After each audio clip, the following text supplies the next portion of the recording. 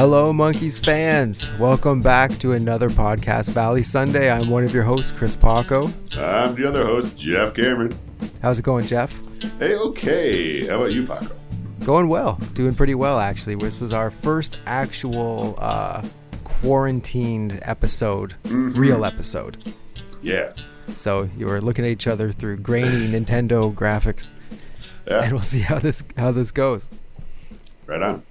All right, so we'll get right into it. This is Alias Mickey Dolenz, episode 25, directed by Bruce Kessler, written by the big trio, Gerald Gardner, Dee Caruso, and Dave Evans. Aired on March 6th, 1967. This is 2 days before Mickey Dolenz' birthday when it came really? it aired. Yeah. So, it's a pretty good time to be Mickey Dolenz, I think, around this. How old was he at this time? He was 22. He's good turning 22. His song's on the top of the charts, and he's on TV. Yeah, and for him, too, being an actor, looking into the Monkees, cool, another acting gig about a band, this will be wicked. And then it exploded into this whole musical thing, and all of a sudden he's, in a rock band at the top of the charts. It's out of nowhere kind of thing. So he's the king of all media in March 1967. He is. No, that's amazing. That'd be a great time to be Mickey Dolenz, I bet. 100%. And like we've said, this is the first Mickey episode. Exactly.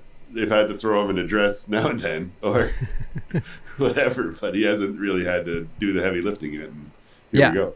Yeah, I know. I thought that as well. Finally, he gets to sink his teeth. And I think also, we'll talk about it all later, but Davey not being there definitely helps. But wait. So, moving on. Yeah.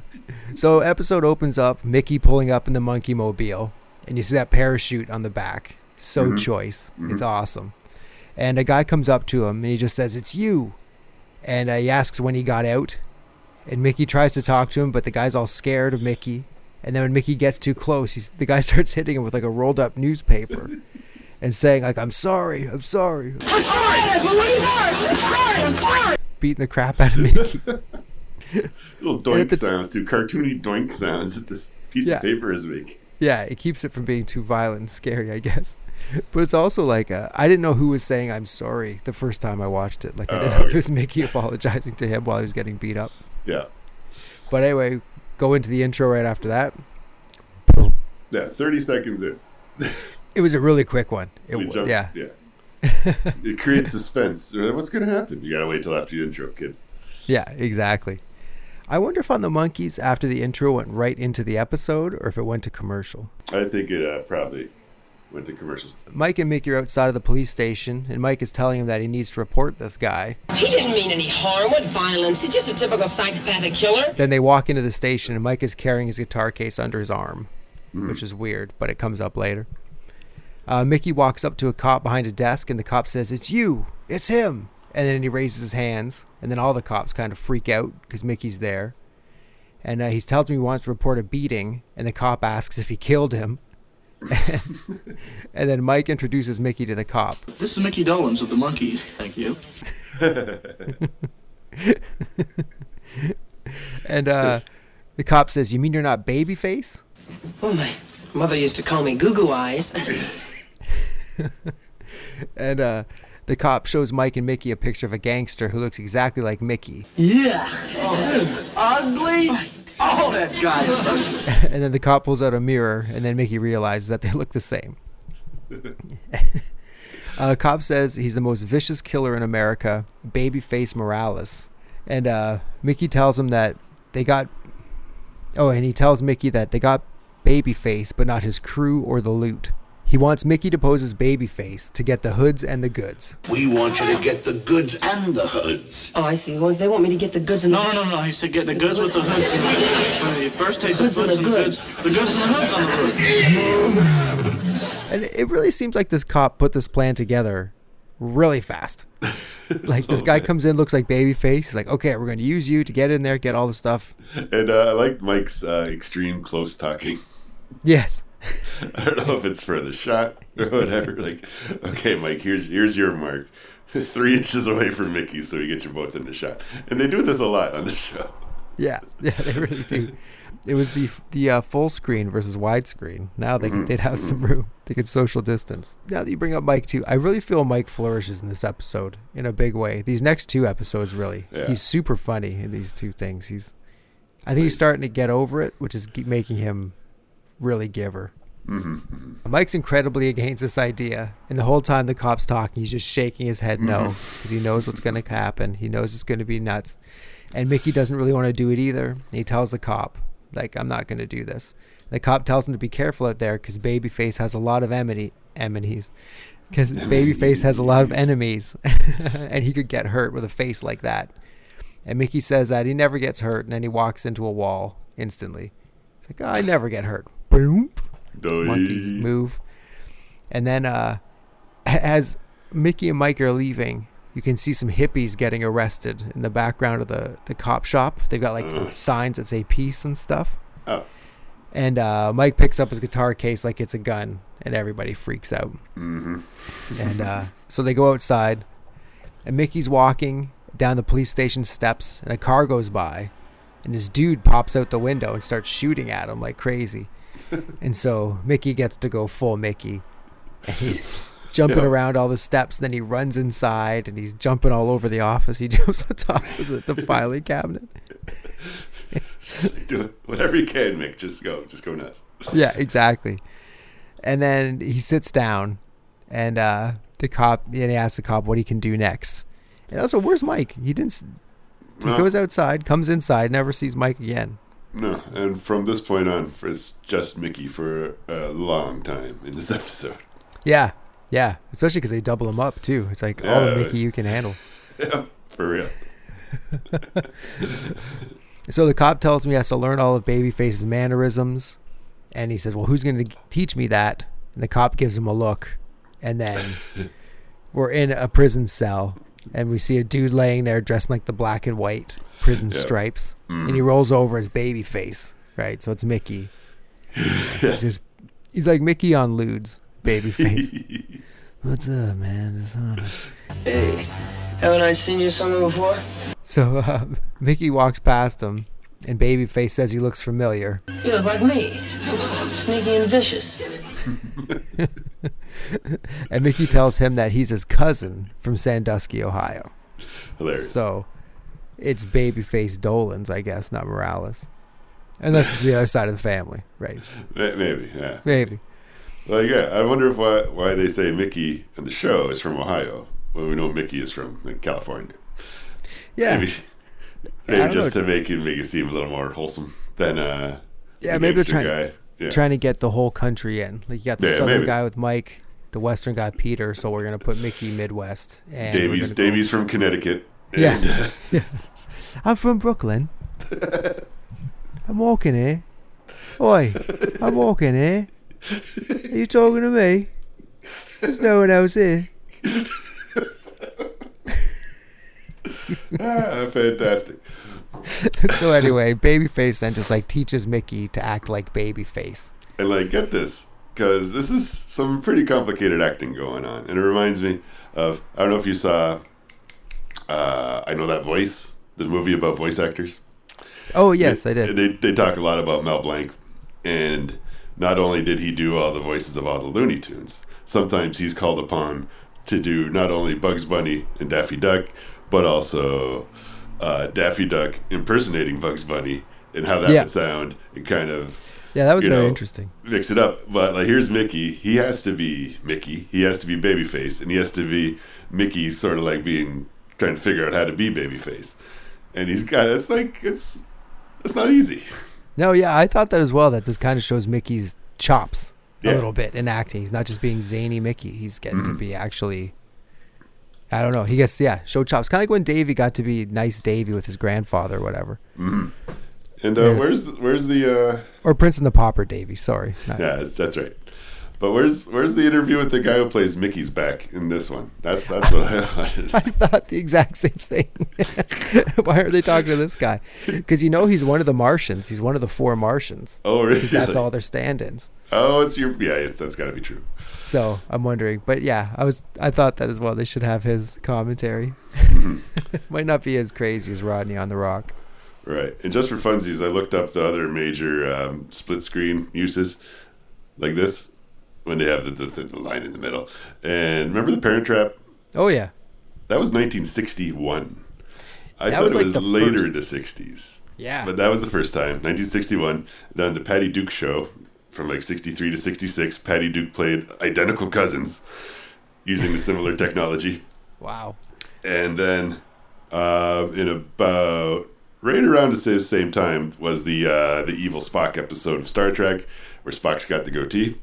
And they use, you're not familiar, and they use similar technology, and probably the exact same equipment, because I think, Star Trek was on NBC, so they probably had to shoot this episode and then slide the shit down to Kirk and Spock to do the evil Spock episode of Star Trek. And you could see for the monkeys here, they probably, after doing Prince and the Pauper, they were like, oh, we could do this again. They did it very quickly. Mm-hmm. But you could tell that they were then like, ooh, okay, we can pull this off. And it looks cool and works well. So Mickey shows Babyface what he's learned, and he ends up smacking him in the face. He's like, oh, I just got carried away. Babyface tells him now he's going to get carried away. And he just starts roughing up Mickey, beating the crap out of him. So back in the office, the cop tells Mickey he's got to go to the Purple Pelican to meet up with Babyface's crew. And Mickey asks how he's going to know it's them. And the cop starts showing him pictures. And starting with Tony Ferrano, a.k.a. Big Tony, a.k.a. Tony the Rock, a.k.a. Tony the Slasher, a.k.a. Kissing Clyde. Kissing Clyde? In Detroit, he committed extortion, illegal entry, and headed up the numbers racket there. Then he quit the police department and joined up with Babyface. And then he shows him a picture of Muggsy Rickizer, right? Muggsy Rickizer, a.k.a. Muggsy Ruck, a.k.a. Muggsy Reynolds, a.k.a. Sherry Fingerhead. And none of that is ever put together. Like what it is. So the cop just tells Mickey good luck and good hunting. And Mickey does not look happy. And he gives like a little look to the camera. It's like a little pullback. When the camera's moving and Mickey's like... Yeah, it's fading out. He kind of looks over his shoulder at it. It's funny. It's good times. Yeah, no, it's great. And also, when the guys talking about the gangsters, it's revealed that even back in the late 60s, Detroit was a crooked nightmare shit show. Yeah, I wonder if Detroit was ever like a wholesome place. Or if it just started out like grumpy. Doesn't seem to be. No, it's tough history. So at the Purple Pelican, Mickey's dressed like Babyface, and everyone notices him. And when he sits down, one of the waitresses, she's like, "Why aren't you going to give your Ruby a kiss?" And he just kisses his ring. That's a ruby. She grabs him and tells him to kiss her like he used to. It's hard to say. And they have a big kiss, and then Mickey breaks character for a second. And he's just Mickey because he got to kiss this girl. Yeah. And it must have been like, oh, this is what's like for Davey every episode. And did you look up who Ruby was? I did. It says she's Maureen Arthur, and I guess she used to host the Tonight Show from time to time, back around this time.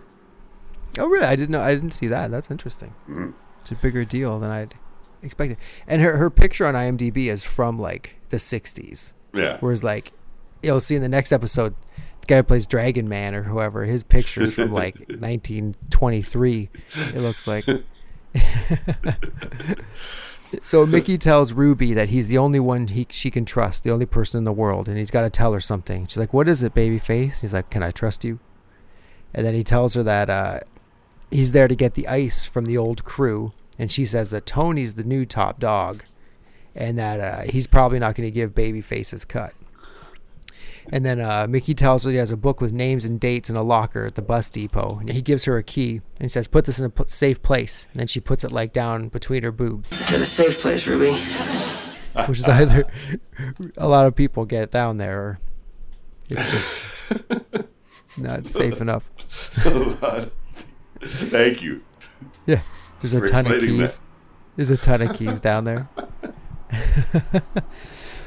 And he asks where Tony and the guys are, and she says they're right behind you. And he turns around, and they're right there. And he says, "There's no way you're getting your cut, Babyface. You're has-been." No, Tony. I was a has-been. Now I'm an am-is. That killed me. That killed me. I think that's so funny. It makes me want somebody to call me a has-been so I can say I'm an am-is. For real. So Tony tells the boys to take him, and some girls scream. And it's not a monkey's romp. It's a Mickey romp. Because he's the only one in it. And but it's to the kind of girl I could love, which is good to hear. Because you haven't seen, or you haven't heard that song yet, I don't think. I think they did it once or twice. Oh, did they? They do it on stage at one point. Oh, yeah, that's right. Yeah. And so, but the romp opens with a cool slow motion shot of a bottle being smashed on a table. And then that's when one of the girls comes out of the ladies' room, grabs a bottle of booze, and runs back in. And there's like, Mickey kisses Ruby, he faints. Tony's like fighting everybody. The dude's getting thrown around. It's like a typical romp kind of thing. Yeah. A lot of bottles. What's that? It's a bit of a continuity nightmare. Oh, 100%. There's stuff that happened, and then people are gone, or people are missing, or people are whatever. Oh, yeah, because Ruby is fighting a girl who looks like her, but then she's also passed out on the floor beside Mickey.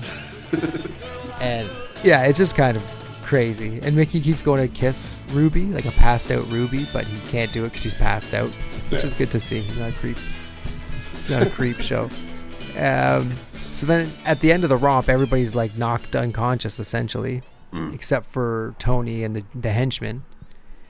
And so they say, okay, Babyface, you're the boss. And Mickey tells him to meet in the back room. And so then when he walks into the back room, we just like follow his feet. And it's like stepping over all these different people, all passed out. He gets to a door, and he opens up the door, and there's a bunch of girls screaming, and all these girls run out, and it's the ladies' room door. He opened up the wrong door. Oh, shit. Before he opens the door, though, there's like a jump cut. Because like they didn't... It's another take of the feet running out, but they didn't want to redo the tracking shot walking over everybody again. So just like, well, whatever. Just Mickey, stand kind of where you were, and we'll go from there. You're not passed out, Paco. All those people are dead. Okay? This is a gangster situation. That is true. There's a bunch of dead Mickeys walking over corpses. It's a kid's show. Yeah. So they go to the back room, and then Mickey sits down, and Muggsy asks when he got out. Mickey says that he broke out yesterday. And Tony says how they didn't see him with the searchlights. Nah, I fixed it so that searchlights was useless. How did you do that? Busted out in the daytime.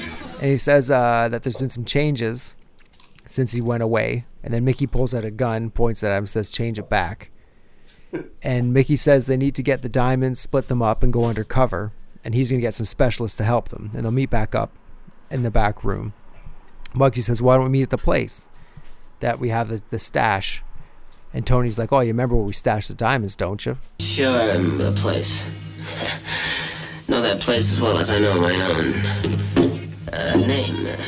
And Mickey takes a drink of some like whiskey or something, and he just coughs his ass off. Doesn't look cool. And he leaves. And then Tony says he feels like there's something fishy going on here. And then he tells the goons to go tail Mickey. I feel like there's a lot happening in this episode. This one and the next one as well, because all the boys are split up. When they're all together, kind of, they keep things moving in one spot, but they're going back and forth between things. It's true. But anyway, so Mickey back at the monkey's pad, and he's talking to the cop on the phone, confirmed that he's going to have specialists ready to go. And then Peter says he doesn't need specialists because he has Mike and Peter. And it's like, well, no, he doesn't want to get them in any trouble. He starts to talk shit about Tony and what a jerk and a horrible person he is. And then he walks right into them, and Tony and all the henchmen are standing in the living room. It's like, come on, boys. You got to tighten up your security here. Why do all the gangsters know where the monkeys live? Well, see, they tailed him, though. Oh, they tailed him. They tailed him. So that's how they... And by the way, I think this was about 16 minutes in, and Peter shows up. It's the first time we get to see Pete in this episode. From the 4-minute mark to this was about 16 minutes in. It's just Mick. So like 12 minutes of the episode. Half the episode is just Mickey doing stuff. Man, that's crazy. Like, yeah, I wonder if the other guys just had the week off or something. Davey's not there. Right. But they're just like, just put everything on Mickey. We'll put 2 of him in the episode. Yep. Doesn't even matter. So Tony tells Mickey he decided that because Babyface is so hot, like I assume like on the cops' radar, not attractive, that they should pick up the stuff tonight. And could be both. Yeah, maybe. So Mickey protests, but he loses quickly. I decided we were gonna pick up the stuff tomorrow night, and what I say goes because I'm the boss, and anything you can say or do that's gonna change that. We pick it up tonight. I'll get my coat. And then Tony asks Mike and Peter if they're the specialists, and they say yep, and they all just run out the door. And so first of all, how did Goon Tony, Muggsy, or Goon 3 not hear these guys talking about what's going on? Why is Babyface hanging out with these kids in a weird hippie house? Yeah. They met him in jail, you know. Yeah, maybe, yeah. I had half a lid on me. So Wow. after the door closes, the red phone is ringing, and we see it's the cop at the station. He's trying to get in touch with Mickey because he wants to tell him that the real Babyface has escaped, and he's out to get him. Bullshit. And it's like, see, cell phones, you could just let Mickey know. But back in the day, when you left the house, you were gone. You're off the radar. You got murderers coming to get you? Too bad. They're going to get you. So at the Purple Pelican, where the real Babyface shows up and Ruby kisses him, he tells her that he busted out. And she's like, yeah, you already told me this. She says that, why aren't you out picking up the ice with Tony and the boys?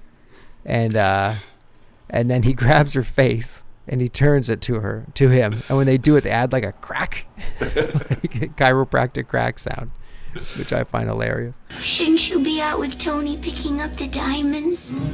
Tony's picking up the diamonds? And so now the boys, the monkeys, and the gangsters show up at the big mansion. And it's, which mansion do you think this is? From which other episode? Oh, Christ. The exploding desk one? Yeah, Or the Maltese Vulture one, maybe? I don't know. Yeah, I don't know. It's one of them for sure. They've been here before. It feels familiar. Yeah. And so Muggsy says it's a great idea to hide the diamonds in the place we stole them from. You know, brilliant. What the fuck? That's not a great idea. No. But to Muggsy it is. So they go to the fireplace, but Mickey doesn't know where he hid it because he's been in prison so long, because all he sees is bricks. So he doesn't remember what brick it's hidden behind. Because then Mike says that Babyface doesn't need to remember because he brought a specialist with him. He says that he's going to put the dynamite around the fireplace. And then boom. Boom! Boom! Like, I think the point of Peter being in this episode is so Mike can scream boom in his face. Like, yeah. Mike's doing the close talk. Yeah, exactly. And Peter genuinely reacts like he has hearing damage after Mike screams in his face. This is what most of what Peter does in this episode. So Muggsy, Mickey, and Goon 3 seem fine, but Tony's on to them. Mike and Peter set the charge in the fireplace, and they all back up and get low. And Mike pushes the plunger down, and the piano explodes behind them. He says, "This is for you, Dale." He says, and I wonder, what does that mean? Is that Dale Caruso? Ooh, that's a good question. That's for you, Dale. Maybe, but then they blow up piano or whatever instead. Yeah, they blow up the piano. And then Tony says the experts stink, and the goons take over, and they just start tearing it apart with their hammers and stuff. It sounds like a jackhammer. So suddenly this crazy inept cop shows up, and he's just like, "Oh, I saw lights were on. I know that no one else is supposed to be here." And then Mike runs over to him, and they're kind of talking about it. And then he's like, "Oh, I'm so glad I stopped here because I have these tickets to the policeman's ball." And then Mike buys the whole pack of tickets to this policeman's ball, and then the guy leaves. But you can see when the cop leaves, he does look down and sees the goons. Like, the actor in him just kind of looks down and looks at the guys and walks out. Might be why we didn't see him in anything else. So then all of a sudden the real Babyface shows up, and then Mickey goes to the door, and we revisit the groundbreaking Prince and the Pauper split screen. Yes. The two of them talking to each other. And Tony says that only one can be the real Babyface, and the other is an imposter. And so it's like, I see why he's number 2. He's so smart. He figured out that only one of them could be one of them. And so both Babyfaces say they're the real Babyface. And then the actual Babyface asks him, "Okay, talk about what jobs we pulled together." And he asks who drove the getaway car, and Babyface says Steve Blauner. Yeah. But Mickey says it almost at the same time. Steve Blauner. And then Tony asks what Steve did wrong, and Mickey says he hit a cop. And Babyface, well, that was in the papers. And then Peter says, He's got you there, Mickey. God, Pete. freaking Peter. That's why we left you at home most of the show. Yeah. And the mic makes a hilarious sound when they get outed. And so then Mickey turns off the lights, and there's a melee in the dark. You don't know what's going on. And then the cop from earlier shows up, and Peter, Mike, and Mickey have the goons like under a sheet, kind of. That's what they wrapped them up in, the sheet, put them over their head, and that incapacitated them. Oh, yeah. And they get taken away. And not much of a fight was put up, I guess, by these goons. The cop says, oh, you guys helped recover the biggest jewel heist in history. And he hands out some jewels to them all as a reward. Yeah. And Mike says with such sincerity, I always wanted a necklace, man. and he seems so happy about this necklace. And it ends with Mickey looking at the camera and saying, what am I going to do with one earring? And then, do-do-do-do-do-do-do. What am I gonna do with an earring? That's how that ends. And back at the police station, the cop tells Mike that the inept cop called the real cops when he saw that the lights were on, and that he knew that he had to come to that house. And they got the bad guys and got the loot, but there's only one loose end. And you turn, and it's like Mickey and Mickey. Yeah, this You know, I'm the real Mickey. He's not. Blah, blah, blah. And that's how. That's essentially the end of the episode right there. But then you are rewarded with a performance of Mary Mary, just the band. Yeah. And it's pretty awesome. And they've got their blue 8-button shirts. It's the first time you see Davey in the episode. He's up there. A couple times he's shaking maracas when no maracas are being shaken. But Yes, it's true. that's more on the editor than on David Jones, I'd say. Probably, yeah. And there's a super close up of Mickey. That's kind of unnerving. Like it's like just his face, like from his eyebrows to bottom of his mouth kind of thing. That when he does the yelling at the end, Mary Mary. I think. Kind of, yeah. And it's in the middle. I think it's just to show like he's not playing the drums and singing, but they don't want to show that, so they just go super maybe. close on his face and do that. And Mike's in the blue hat. This is where he's in the blue hat, Yeah. matching the blue shirts. And Peter's playing bass with his thumb like way up on the neck. And Davey's just giving her on maracas. Oh, yeah. Davey's loving. It's his job. It is, and he does it well. Maracas in my business, man. Business is And good. and then when that's done, there's an interview piece. Hey. Essentially just talking to Davey about why he wasn't in the episode. And he says, oh, I had to go to my sister's wedding. But then he says he missed it. He was 2 days early for Yeah. the wedding. It's like, bro, it's Look, your they don't sister's have wedding. cell phones, man. Yeah, did they? It's probably on the postcard. It said the 26th, but it was an 8. But it looked like a 6. Something like that. I Like, couldn't this is, tell, like you're man. saying, this is different times. There's no instantaneous overseas communication. It's tougher times, man. Yeah, Could I have don't been know. anything. Too many birds on his mind, I think. She's got my jacket. But anyway, Yeah. this little Davy part at the end, he explains the wedding thing. But then also Davy does a little frustration act where he gets all mad Yeah. about stuff. And I think during all this, he racks up probably a little more screen time than Peter Tork did in this episode. And Peter was Yeah. actually in it. Yeah, I think so too. You hear someone scream Peter during the interview. That was Peter. Bloody Davy, you idiot. That's why I had a fit. Call me Peter. Peter.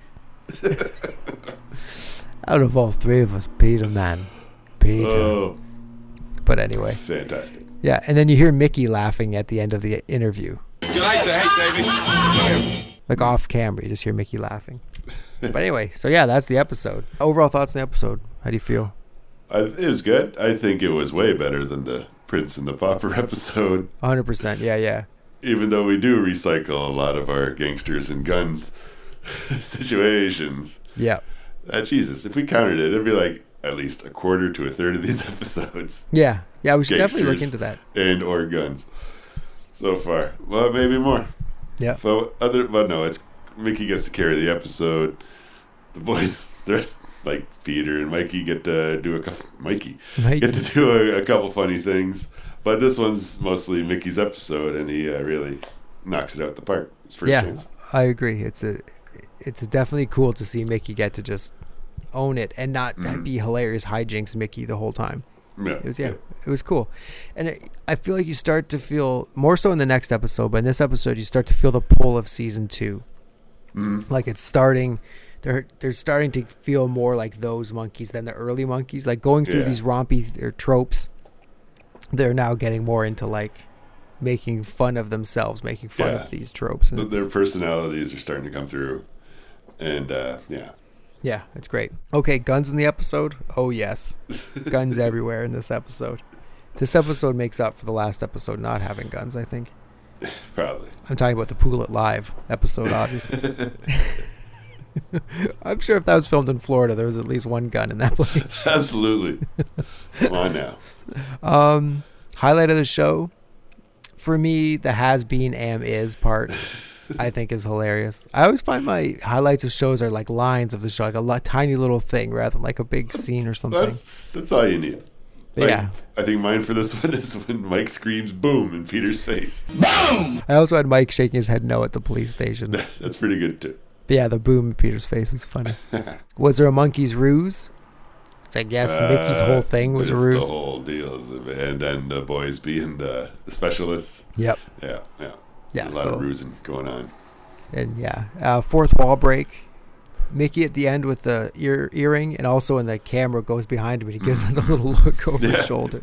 That was pretty funny too. I didn't see it till the second time I watched it. I noticed that part.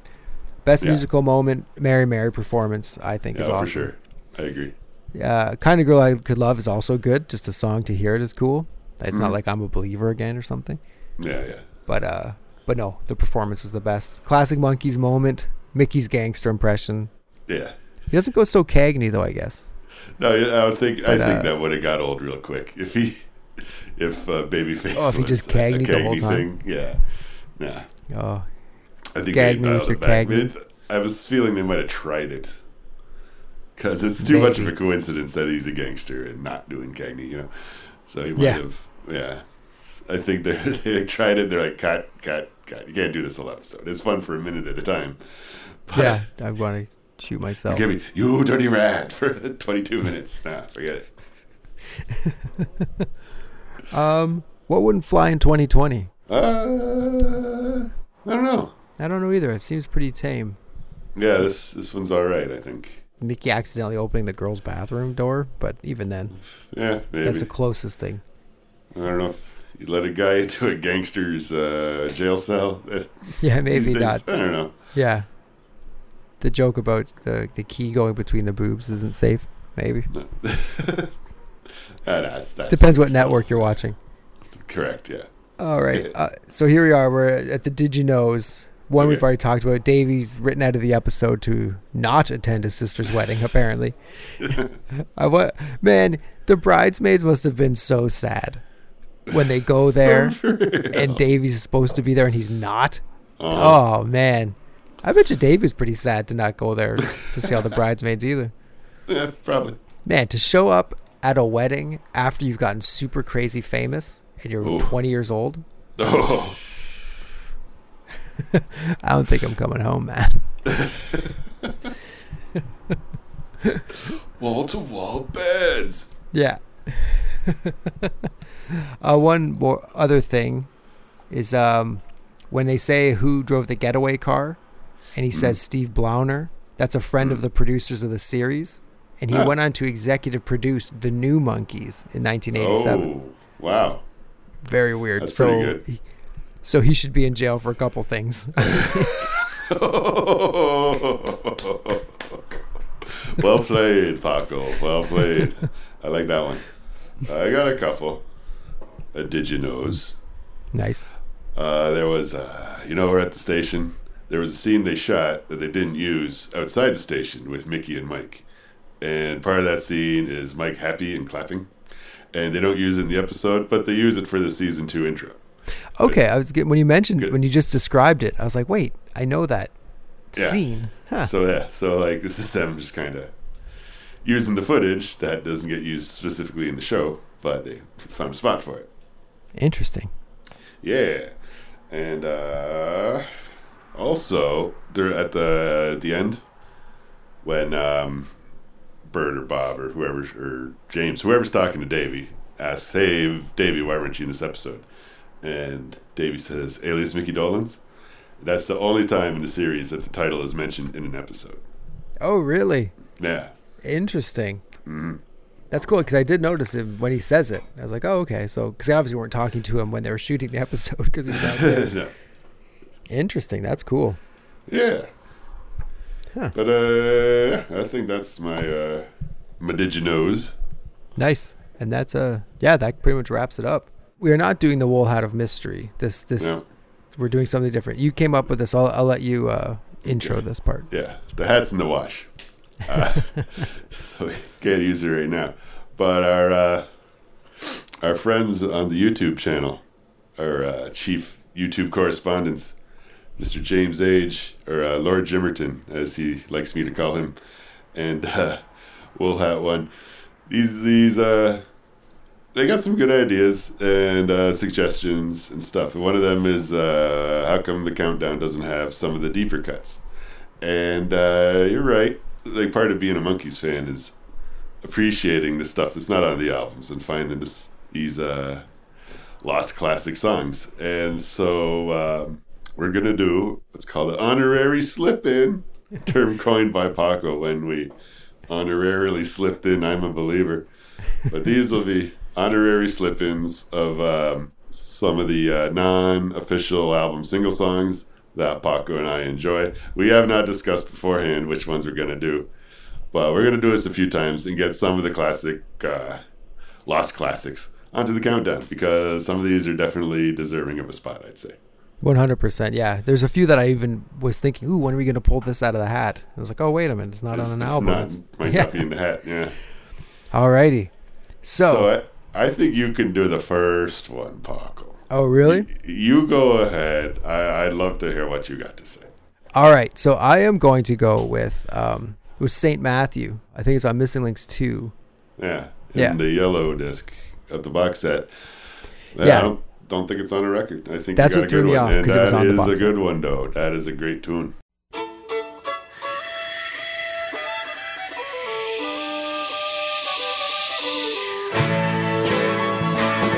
She walks around on brass rings that never touch her feet. She speaks in conversations that never are complete. And looking over past things that she has never done, she calls herself St. Matthew and she is on the run. Yes, I really like St. Matthew a lot. Awesome. A Nesmith ditty, I would say. Mm-hmm. Yep. Yeah, it's another one of those Monkees tunes that no one would really know unless you really like the Monkees. But it would fit on that amazing playlist or album or whatever you could put together with all of those kind of different songs.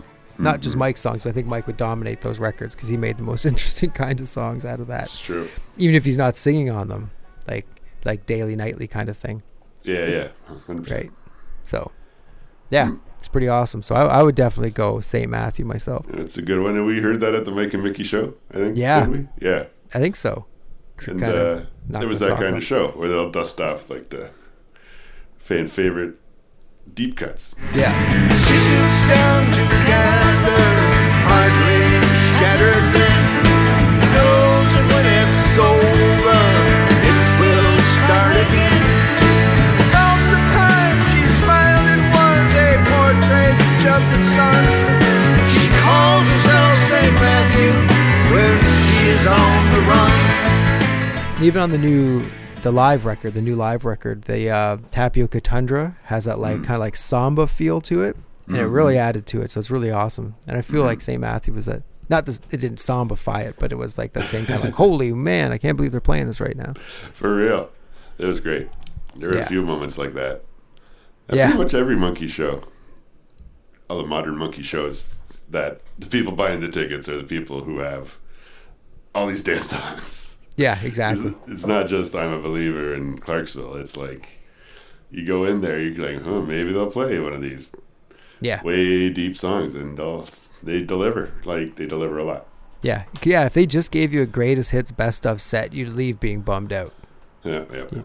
Like, oh man, come on, hit me, Mike, hit me. Well, for my tune, it's a bit different. It's a bit earlier on, and it's kind of a weird part of the story. It never made it on a record, and everybody tried to sing it. It's I Don't Think You Know Me. Ooh, that's a great song. If you think I want the life you choose to live, I don't think I want the love you've got to give. If you think my goals would be so trivial and small, well, I don't think you know me at all. It's a great song. And it's from a Mike session. Mike produced the session, and apparently he made Carole King cry at some point. Boom! She wrote the song, her and Jerry Goffin, and they have Mike sing it. I don't think you know me at all. You could find a version of Mickey singing it. I don't think you know me at all. And you can find a version of Peter singing it. I don't think you know me at all. I think I prefer the Peter one. I'm in the same boat. It works with his kind of vulnerability. Mm-hmm. There's something to it where he's just kind of like a defensiveness, but a vulnerable defensiveness to it. And it's got the right vibe with Peter singing it. Yeah. And it's got the best the bridge when they do the la la part, and you can hear so Mickey and Davey, and that's of the three versions that for some reason that one's got the best la la.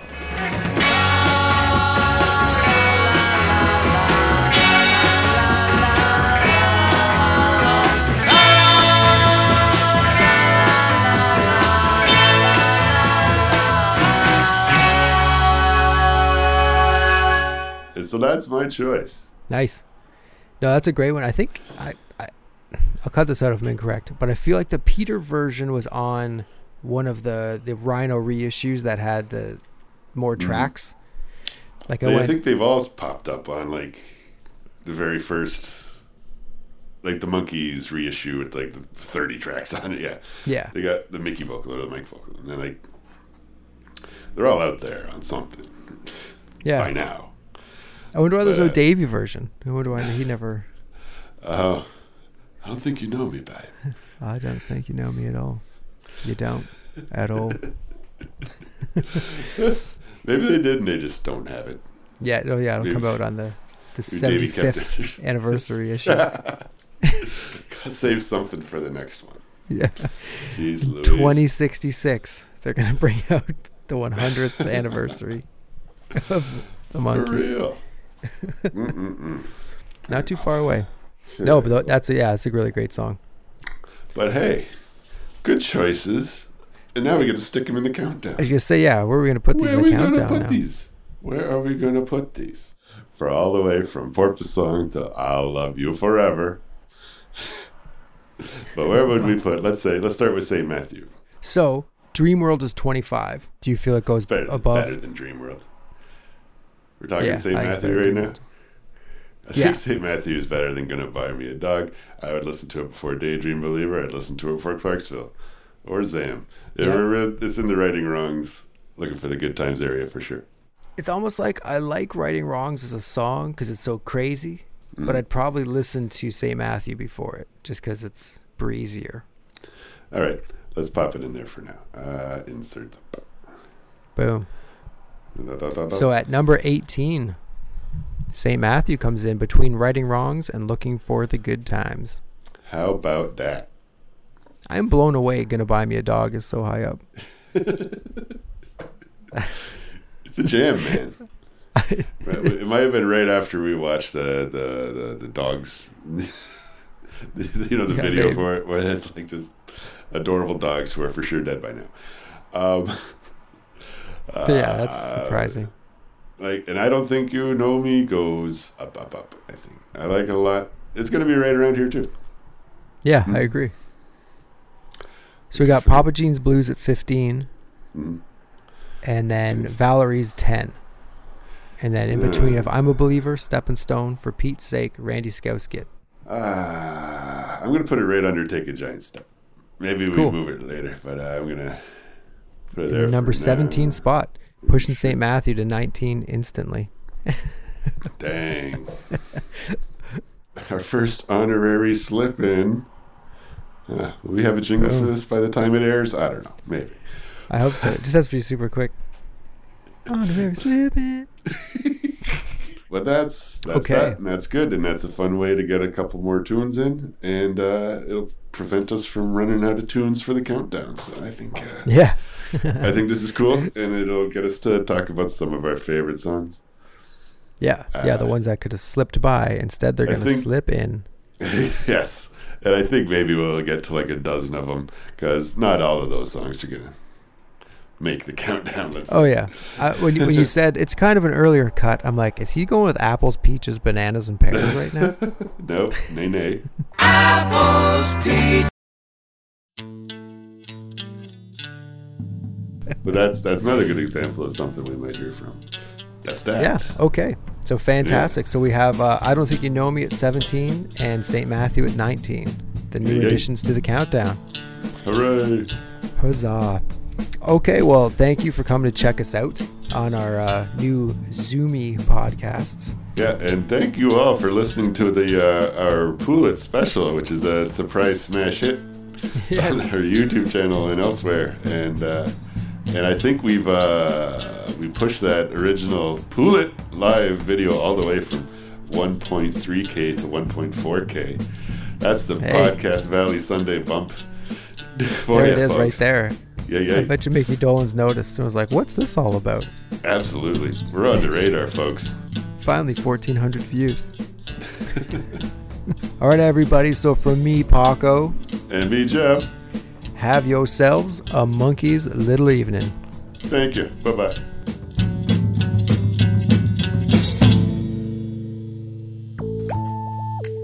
Hey, Monkeys fans. With everything going on with social distancing, Podcast Valley Sunday will be on every 2 weeks. We hope you're staying safe, we hope you're staying at home, and we hope that you're listening to the Monkeys and obviously Podcast Valley Sunday. You can check us out on Facebook, on Instagram, and on YouTube. And please, rate us and leave a message. We'd love to hear from you. But, as always, be gentle with us. We're very sensitive.